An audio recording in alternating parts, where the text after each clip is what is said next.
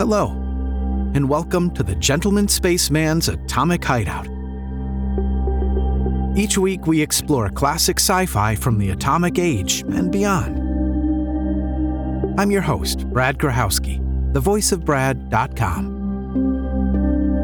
Let's begin Series 1, a 12-episode series starting with the first chapter of the 4-part short story, Flight from Tomorrow. Written by Henry Beam Piper. Originally published in 1950 in the popular science fiction magazine, Science Fiction Stories. All right, let's get started. Flight from Tomorrow, Chapter 1. But yesterday, a whole planet had shouted, "Hail Hradzka! Hail the leader!" Today, they were screaming, "Death to Hradzka! Kill the tyrant!" The palace, where Hradzka, surrounded by his sycophants and guards, had lorded it over a solar system, was now an inferno. Those who had been too closely identified with the dictator's rule to hope for forgiveness were fighting to the last, seeking only a quick death in combat. One by one, their isolated points of resistance were being wiped out. The corridors and chambers of the huge palace were thronged with rebels, loud with their shouts, and with the rasping hiss of heat beams and the crush of blasters, reeking with the stench of scorched plastic and burned flesh, of hot metal and charred fabric. The living quarters were overrun. The mob smashed down walls and tore up floors in search of secret hiding places. They found strange things. The spaceship that had been built under one of the domes, in readiness for flight to the still loyal colonies on Mars or the asteroid belt, for instance. But Hradzka himself they could not find.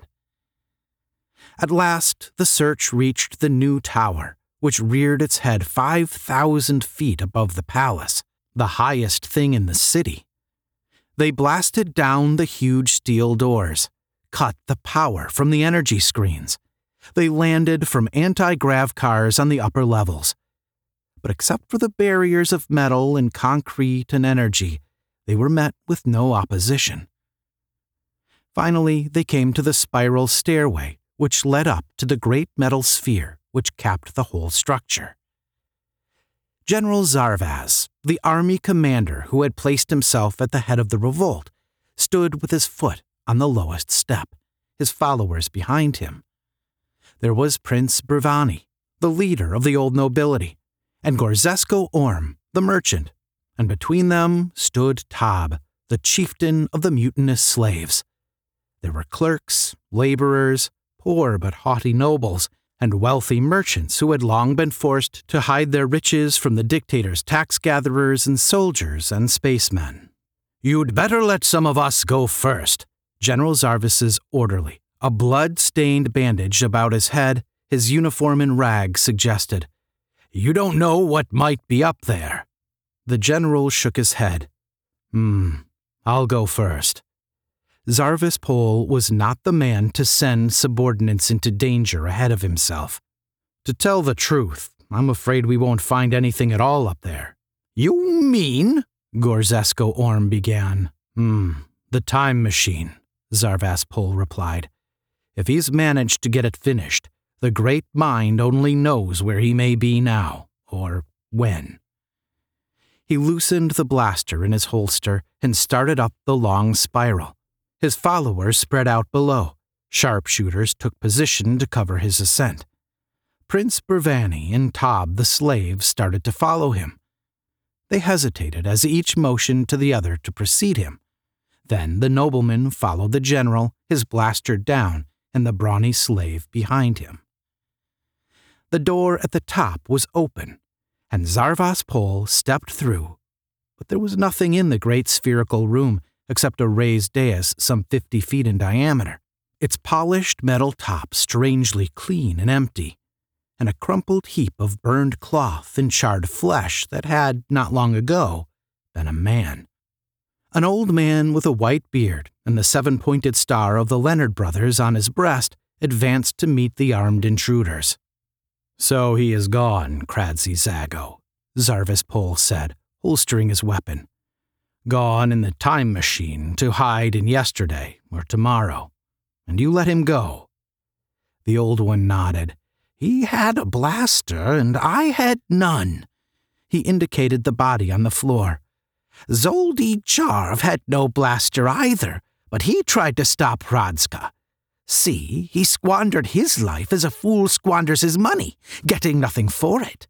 And a man's life is not money, Zarvaspol. I do not blame you, Kradzi Zago, General Zarvis said. But now you must get to work and build us another time machine so that we can hunt him down. Does revenge mean so much to you then? The soldier made an impromptu gesture. Revenge is for fools, like that pack of screaming beasts below. I do not kill for revenge. I kill because dead men do no harm. Hradzka will do us no more harm, the old scientist replied. He is a thing of yesterday, of a time long past and half lost in the midst of legend. No matter. As long as he exists at any point in space-time, Hradzka is still a threat. Revenge means much to Hradzka. He will return for it when we least expect him. The old man shook his head. No, Zarvaspol. Hradzka will not return. Hradzka holstered his blaster, threw the switch that sealed the time machine, put on the anti-grav unit, and started the time shift unit. He reached out and set the destination dial for the mid-52nd century of the atomic era. That would land him in the 9th age of chaos, following the 2-century war and the collapse of the world theocracy. A good time for his purpose. The world would be slipping back into barbarism and yet possess the technologies of former civilizations. 100 little national states would be trying to regain social stability, competing and warring with one another. Hradzka glanced back over his shoulder at the cases of books, record spools, tridimensional pictures, and scale models. These people of the past would welcome him, and his science of the future would make him their leader. He would start in a small way, by taking over the local feudal or tribal government, would arm his followers with weapons of the future. Then he would impose his rule upon neighboring tribes, or princedoms, or communes, or whatever, and build a strong sovereignty. From that he envisioned a world empire, a solar system empire. Then he would build time machines, many time machines. He would recruit an army such as the universe had never seen, a swarm of men from every age in the past. At that point, he would return to the 100th century of the atomic era to wreak vengeance upon those who had risen against him. A slow smile grew on Hradzka's thin lips as he thought of the tortures with which he would put Zarvaspol to death. He glanced up at the great disk of the indicator and frowned. Already he was back to the year 7500 AE, and the temporal displacement had not begun to slow. The disk was turning even more rapidly. 7,000, 6,000, 5,500. He gasped slightly. Then he had passed his destination. He was now in the 40th century, but the indicator was slowing. The hairline crossed the 30th century, the 20th, the 15th, the 10th. He wondered what had gone wrong, but he had recovered from his fright by this time. When the insane machine stopped, as it must around the 1st century of the atomic era, he would investigate, make repairs, then shift forward to his target point. Hradzka was determined upon the 52nd century. He had made a special study of the history of that period, had learned the language spoken then, and he understood the methods necessary to gain power over the natives of that time. The indicator disc came to a stop in the 1st century. He switched on the magnifier and leaned forward to look.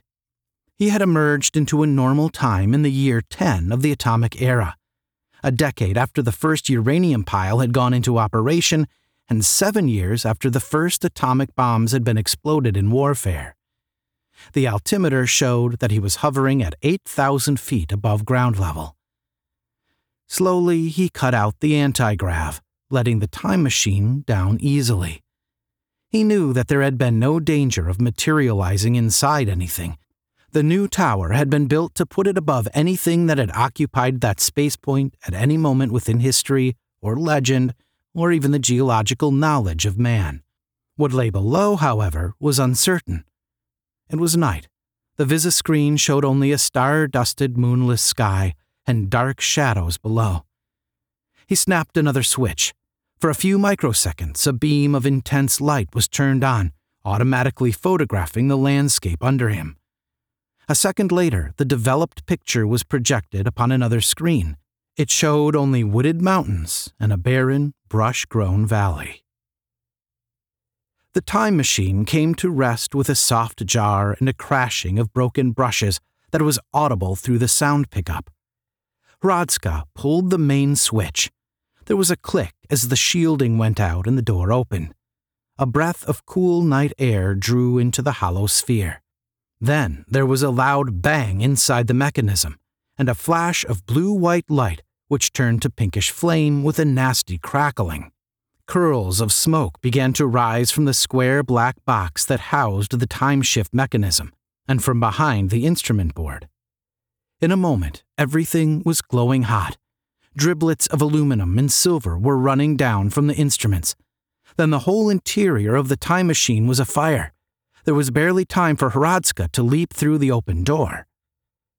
The brush outside impeded him, and he used his blaster to clear a path for himself away from the big sphere, which was now glowing faintly on the outside. The heat grew in intensity, and the brush outside was taking fire. It was not until he had gotten 200 yards from the machine that he stopped, realizing what had happened. The machine, of course, had been sabotaged. That would have been young Zoldy, whom he had killed, or that old billy goat Hradzka. The latter, most likely. He cursed both of them for having marooned him in this savage age at the very beginning of atomic civilization, with all his printed and recorded knowledge destroyed. Oh, he could still gain mastery over these barbarians. He knew enough to fashion a crude blaster, or a heat beam gun, or an atomic electric conversion unit. But without his books and records, he could never build an anti-grav unit, and the secret of the temporal shift was lost. For time is not an object, or a medium which can be traveled along. The time machine was not a vehicle, it was a mechanical process of displacement within the space-time continuum, and those who constructed it knew that it could not be used with the sort of accuracy that the dials indicated. Hradzka had ordered his scientists to produce a time machine, and they had combined the possible displacement with the space-time continuum with the sort of fiction the dictator demanded for their own well-being. Even had there been no sabotage, his return to his own time was nearly of zero probability. The fire, spreading from the time machine, was blowing toward him. He observed the wind direction and hurried around out of the path of the flames. The light enabled him to pick his way through the brush, and after crossing a small stream, he found a rutted road and followed it up the mountainside until he came to a place where he could rest concealed until morning. We hope you've enjoyed Flight from Tomorrow, Chapter 1, written by Henry Beam Piper, narrated by Brad Grochowski. For more information about Gentleman Spaceman's Atomic Hideout, visit thevoiceofbrad.com/spaceman. If you are enjoying Gentleman Spaceman's Atomic Hideout, please subscribe and leave a review wherever you prefer to listen to podcasts. The Gentleman Spaceman's Atomic Hideout is written, produced, edited, and performed by Brad Grochowski. We leave you with a moment of Chapter 2 from next week. It was apparently some sort of a scientist. He examined the man and his wife, asked many questions, and administered drugs. He also took samples for blood tests and urinalysis. This, Hradzka considered, was another of the many contradictions he had encountered among these people. This man behaved like an educated scientist, and seemingly had nothing in common with a peasant herb gatherer on the mountainside. Thank you, and journey well among the stars.